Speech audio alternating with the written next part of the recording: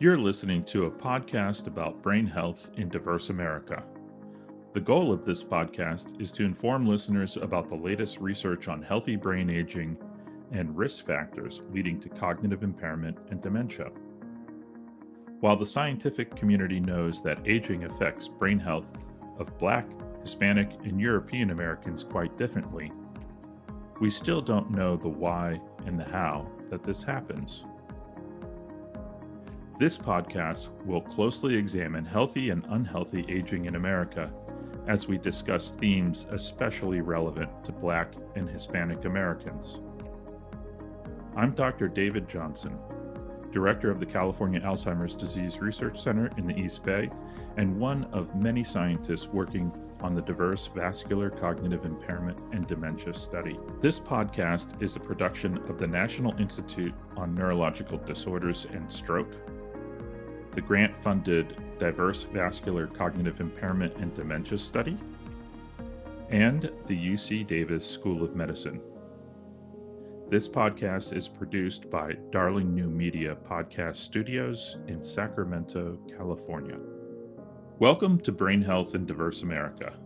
My guests today are Shanette Merrick, Aaliyah Walker, and Gwen Gates.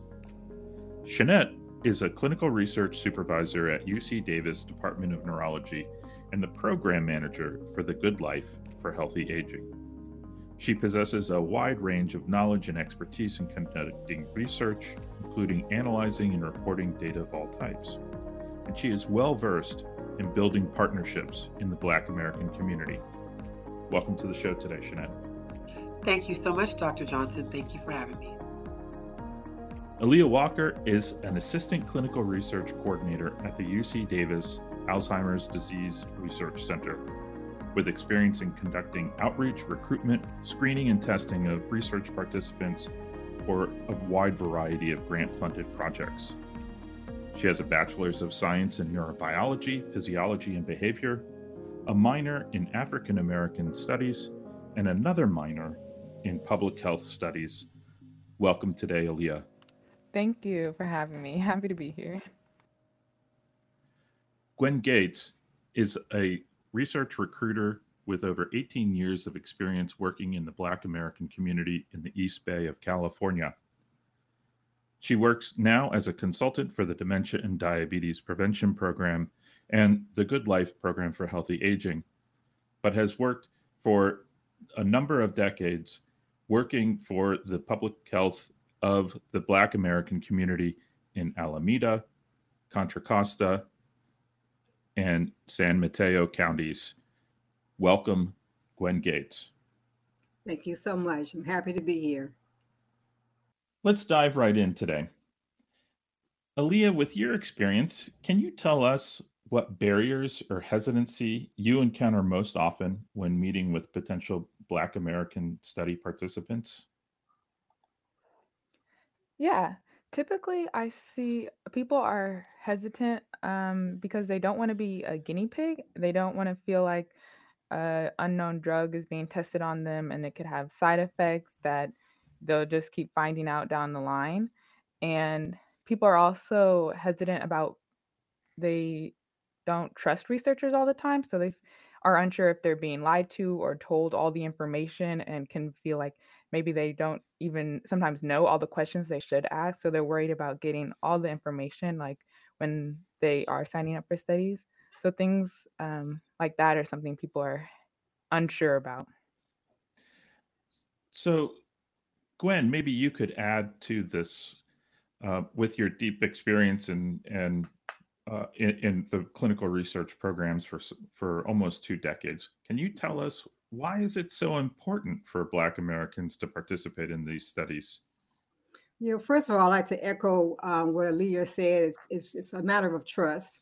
But what's one important is that we be included when a lot of research is being done. You want it to be representative of our community as well. So it's very important.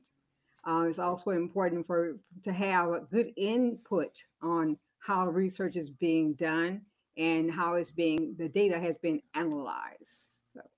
So when you say input, do you mean that the communities should be engaging in the discussion that the investigators are having about even how to make the research, how to design the research. Exactly.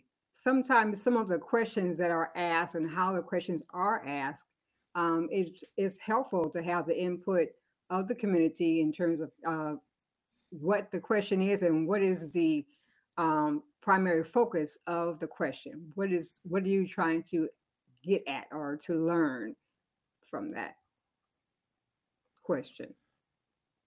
That's cool. We know in the Diverse VCID study that we have not only the expert investigators who are really knowledgeable about how to work in Black American and Latin American communities, but we're also engaging the participants themselves in giving us feedback about how to design the study, what questions are appropriate, and how to best approach these communities so that there's a large and diverse and engaged response. Shanette, could you tell us a little bit about some of the programs that you're involved in Um, and maybe why they're so successful? yes, thank you. So, one of the programs that I'm involved in is the DDPP, which is Dementia Diabetes Prevention Program. And that program focuses on the impact of a healthy lifestyle change, which is including with fitness and nutrition. And a program that has piggybacked off of the DDPP, which is the Good Life program for healthy aging, which also focuses on a healthy lifestyle change. It includes fitness and nutrition, and also includes mental health as an extra added component, which is very important. With the Good Life program, it's not so much of a study, though, as a public health initiative. Now, these programs are widely successful primarily because the impact of a healthy lifestyle change when it comes to diet and fitness is really important because we're giving people the opportunity to take the power into their own hands without using any type of pharmaceutical medications, and actually implementing ways to help people stay off of pharmaceutical medications and be very proactive when it comes to their health, particularly in the African American communities. Now, with the Good Life program for healthy aging, this program has been extremely successful because we actually met people where they were, literally. We started this program on Zoom, and it made it very easy for participants to engage in healthy activities such as working out right in the comforts of their home and joining cooking classes right in their own kitchens and cooking together and eating together as a community. And so those are some of the things that have made those programs really successful. So it sounds like you're going out of your way to build trust in the communities before you go out and start asking them to be in other Ab research studies Yes, at. absolutely, and thank you for driving that point, Dr. Johnson. We are going out of our way because one of the things, just to really piggyback on the question that you asked to Miss Aaliyah Walker and Ms. Gwen Gates in regards to building community trust, is that what we have not had in the African American community is a sense of feeling that any of these institutions or research, you know what I'm saying, any type of research was actually pouring into our community and not just asking Mhm. for things from us without actually knowing um, what kind of makes us tick and really understanding our community. So that's been a big issue in regards to building trust in the community. We have to learn in research that these communities have been through a lot. We have suffered a lot in the name of research, and it's time to start pouring back into the communities, offering opposed to taking so much out. That's a really great point. I mean, I think that captures the spirit of diverse VCID and that the diagnostic study that's going on exactly right on the head, that we need to not only just include Black Americans across the country in this diagnostics test and trying to figure out what is vascular cognitive impairment and why it affects people of color so much more, but also to actually engage the Black American community in a trust building exercise and get their participation not only just in but in a meaningful way with the engagement, the feedback, and also information about how to improve your life, how to get better clinical care, how to live longer, healthier lives, more meaningful and engaged lives.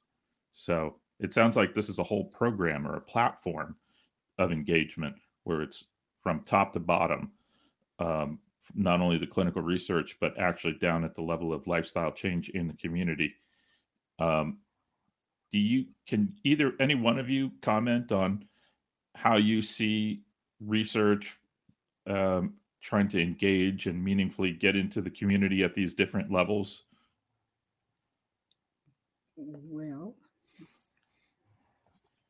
my first thought was, of course, engaging with African Americans on the level in which Jeanette was asking or talking about is a good foundation, because then there you are building trust, because then you understand why is there research going on, what is this research all about. So it's an education at the same time, and also it is a way in which to be a part at the same time, because they know what the issues are, and this let's try to find out some answers, because we know well, we have been told that African Americans are maybe 2 times more likely to have Alzheimer's, or this or that. So what is that? Why is that? And is that really true? And let's work on that. Aaliyah, I was wondering, how do you go about building that partnership that Gwen is talking about, getting the education out, but also getting the engagement and really building a partnership with the community members? I think it's really important to realize that a lot of the like what research people are working on, a lot of people in the community are already trying to address similar issues. And so there's a lot of community groups, working to talk about all sorts of different health education topics. So I try to reach out to like some of these groups that are already doing that work to see how I can be a part of supporting that. Like, can we participate in providing like a health education talk on like one of since we are focused on dementia research related to that, or is there opportunity for me to tell them about like all the research and opportunities we're doing? So I try to basically, like I said, meet with different groups who are because there's so many people already like working to support like the different issues in the Black Hmm. community. Meet them where they are and try to work with them. How can I support them? Um, so that's what When I I try to think do a lot. I think what you're also alluding to is engaging them in this sort of dialogue, listening, active listening, and figuring out what is it that I can help out with. Yeah, it's Is definitely that what you mean? a lot of like listening and learning from what's already being done to see where like I can fit into that. Excellent. Excellent. Uh, well, I want to sort of pivot the conversation for a second, and I want to ask you all some questions from the perspective of the participants or the potential participants who might be listening today. Um, you know, Shanette, can you maybe comment, or Aaliyah, how do you know this research is safe? How do you know that the work that's being done at UC Davis and across the country with diverse VCID is something safe to do? So I think of when I first got into research, before you really do anything, there's so much behind the scenes in terms of checks and balances that I think that is meant to protect participants. And so, for example, the Institutional Review Board, or the IRB, is one of the groups that works to check any research done is um, safe and ethical, and it works separately from our group. Like, it's not like our study has a IRB that only does us. Like, they work to review other things, so it's not necessarily our inside people. Like, there's a disconnect there on purpose. And so, besides that, there's of course federal guidelines and codes of ethics in place to protect clinical research volunteers from harm, and they and some of those have come into play because of past wrongs in research, and so they I'm trying to think of the best way to explain it, but they're I think research has learned a lot from its mistakes in the past, and they've continually added more checks and things in place to protect participants and make sure that researchers are required to go through a lot of steps to protect participants that are participating. And also, I think for people participating, it's really important to, ask questions because that's how, we can tell you all this, but people will feel safer and more trusting if they feel like their questions are being answered. So, whenever you're going to participate in research, if something doesn't seem like it lines up, it's best to ask about it because there's a lot of, we're here to answer questions. So, that's an important part of it too. Right. I Eh, think that's a right. great And if point. I could add a couple of points to that, doctors at the funding agencies believe that the topic in the believe in the topic for this public health as a priority. So that is a really important factor that the doctors that are involved really believe in the research that they're working in, and also that the lead doctors who run this study are experts in the area that they are conducting research.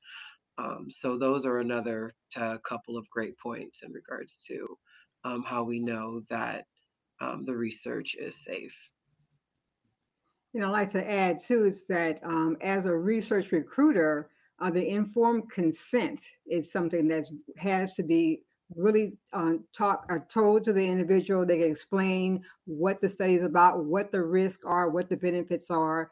These is the next point from the IRB to the informed consent to the participant, because that's where it really comes to the person. That's when they're going to understand what's going on, what the risks are, what the benefits are, what is being asked of them,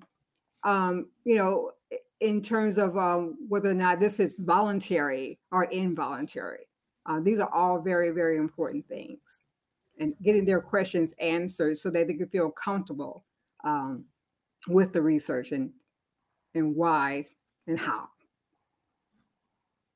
These are really great points. I mean, as one of the investigators in Diversity CID, I do think that we have a really fantastic expert-led team, and that this is the top science that we can be doing in the country and leading the nation with our expertise and our innovation. But that's not enough. It's about getting to the community and explaining it and getting hard questions asked of us and trying to answer it. That's part of what this podcast is really about.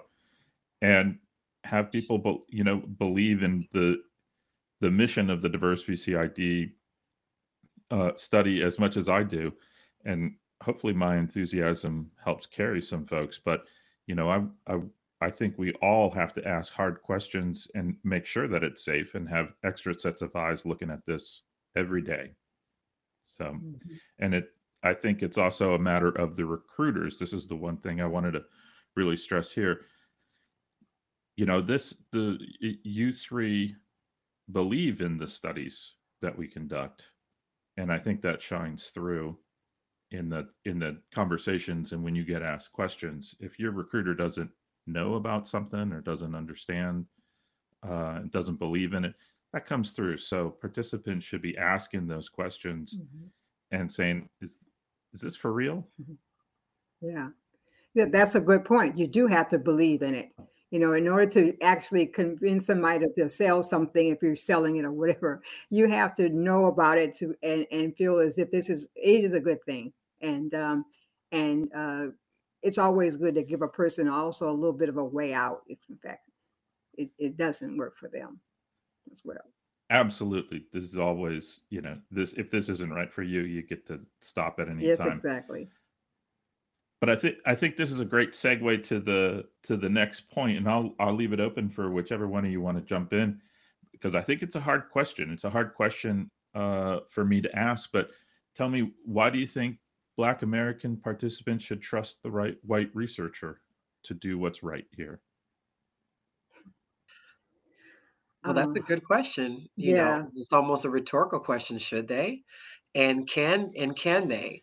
Ultimately, I believe that's going to be up to the researchers, and that is one good thing about the studies that we're working on at UC Davis is that a lot of the research that we're working on is very ethical, and it has proven to be very beneficial to its participants.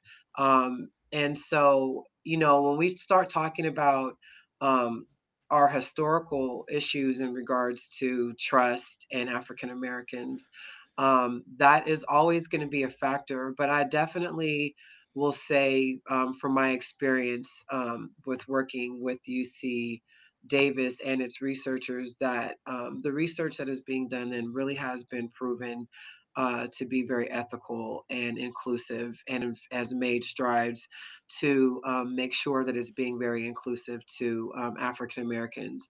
And so, in this particular situation, I would say that yes, for the research that we're doing here with the diverse VCID, with UC Davis, you really can trust this research. It's really going to be a matter of once again, just the fact that UC Davis is willing to take the time out to build that trust in the community, and that's what's going to make the difference.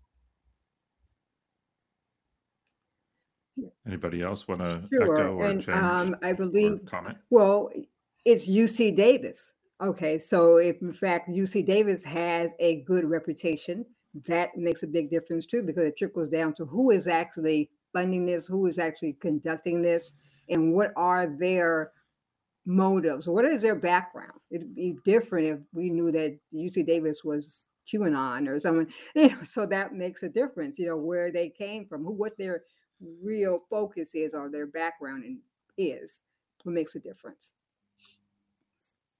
Yeah. So, and that trust.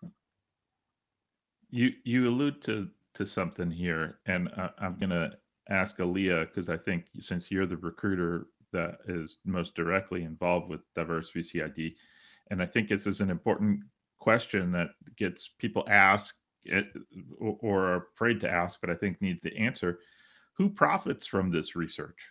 Is there a profit to be made from Black America participating in diverse VCID?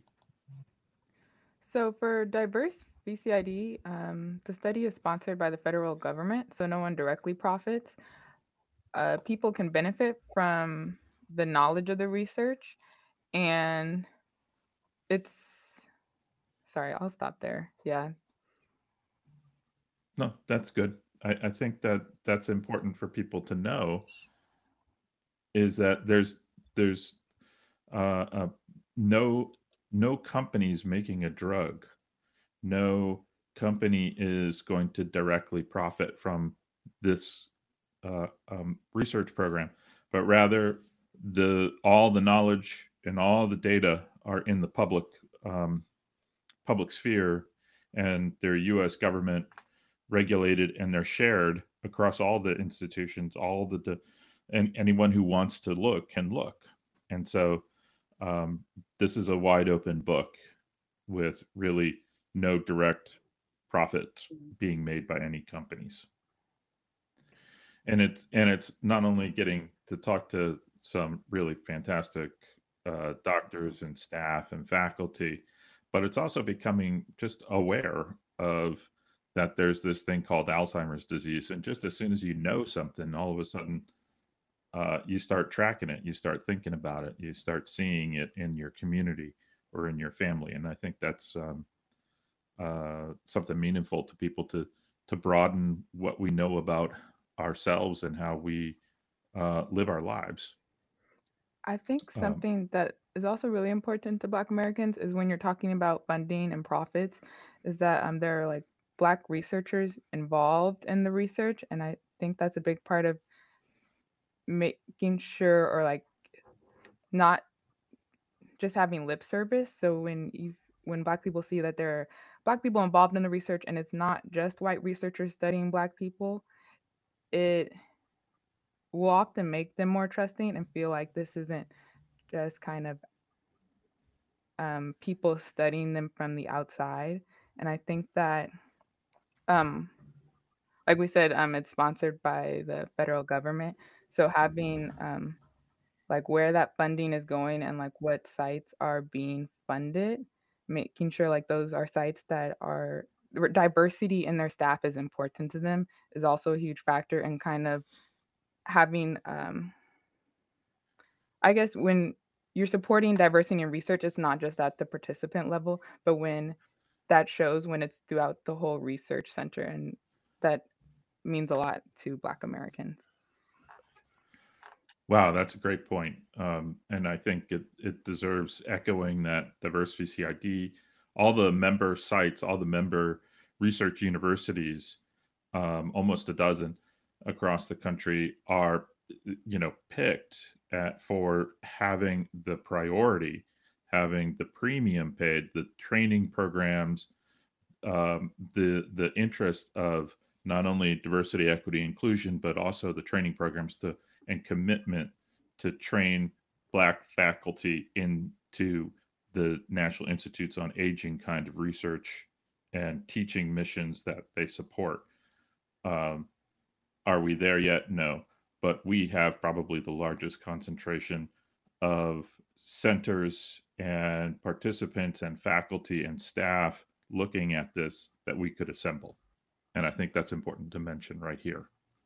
Yeah, it definitely is. And I think that is one of the things that stands out to me about UC Davis. I mean, I just know less about the other centers, but I can see at UC Davis how that is a priority. And like you mentioned, picking other sites where that's a priority, I think is really important and appreciated.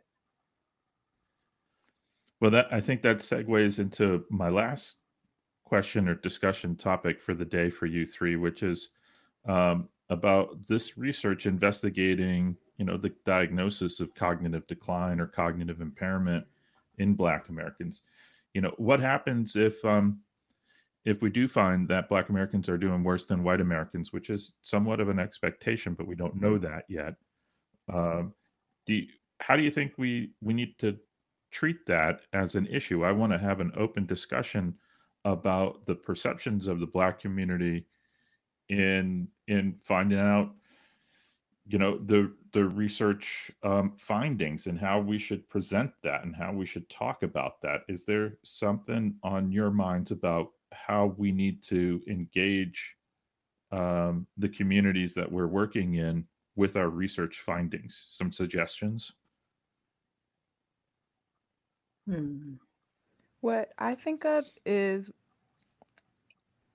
this is more in general, but I think that you see disparities in a lot of different areas in health for Black people, and there's also seems to be a huge connection to these disparities with race, but and then also other social determinants of health. And I think that research that focuses on solutions from these, from like the research we already have, is a huge is like really important to the community. So, for example, the diabetes and dementia prevention program, I think a lot of people what they love about that research is on top of it, gathering helpful information, people are actively participating in something that's good for them, like the exercise and nutrition. So I think when we do have research that shows us disparities, part of I feel like following through with that community engagement is looking for research that is continues to support communities with solutions and provide, I guess, support past that, not just, oh, we found you're doing worse. Interesting. Mm-hmm. Mm-hmm. That's real insightful. Mhm. Gwen, with all your experience, you have something to comment about how we give back to the communities these findings? With sound data, I mean, you can't make a hypothesis about we're doing worse than others without some go back uh, uh, um, to that. Um, looking at the differences within different cultures, it may put one more at risk for disease than another. So it goes into that. We always have already learned that stress could be a big factor in cognition. We, as African Americans, are under a lot more stress, I think, than other communities, maybe the white population, for a number of reasons. So this could be, a true factor there. And so then you go into trying to eliminate the stress, in order to decrease the numbers, you have to deal with the problem. And that goes So, into a whole nother thing. so can I echo back maybe what you just said as I heard it, and I'd like to check if it's what you said just then, which is it's not only just having the findings, but then creating the next set of research, the next set of interventions, the next set of educational materials or implementation in the community. And that if you're in a study today, the expectation is that there's going to be this dividend tomorrow. And so that actually has to be planned and being explicitly stated and followed through by the funding agencies, by the investigators, by the universities. Mm-hmm. Can I get a hell yeah? Well, yes, we can, we can give you a yes. Yeah, that is an important part because, within the African American communities, it gets a bit discouraging even to participate in research and constantly being told that we are the epitome of bad health in every aspect that you can think of. But I think it's also extremely important to make sure that researchers are making sure that they are choosing participants that are equally yoked, that we are not choosing from one community that has a lot of advantages and resources and opportunities, and then going to the other community to compare it to, and choosing from communities that do not have equal resources or education. So when we start to see equality in regards to research in that matter, I think it'll change the way research is conducted and looked at, and actually make African Americans feel a lot more comfortable about the data that's being produced from the research that is being conducted. Aside from that, once again, I want to echo with what Aaliyah and Gwen said. Is just when we are conducting research, if when we do find these disparities and these issues in the African American community, to follow up with programs that are helping change those conditions are very helpful and will be long lasting for generations. Fantastic. You all have provided me an immense amount of education and a wonderful thought-provoking discussion today, and I really thank you for being on the program. Thank you for having us. Thank you for having us. Thank you. Yes, thank you. Thank you for listening to Brain Health in Diverse America. Follow us on Apple Podcasts, Spotify, or wherever you listen to podcasts. You can also listen to our show by asking your smart speaker to play the Brain Health in Diverse America podcast. And please, rate us on your favorite podcast app. Brain Health in Diverse America is brought to you by the NIH grant-funded Diverse Vascular Cognitive Impairment and Dementia Study and the UC Davis School of Medicine. To learn more about participating in our nationwide Diverse Vascular Cognitive Impairment and Dementia Study, click on the link in the episode description. Any questions or comments, please email us at diversevcid, all one word, at ucdavis.edu. And thanks for listening.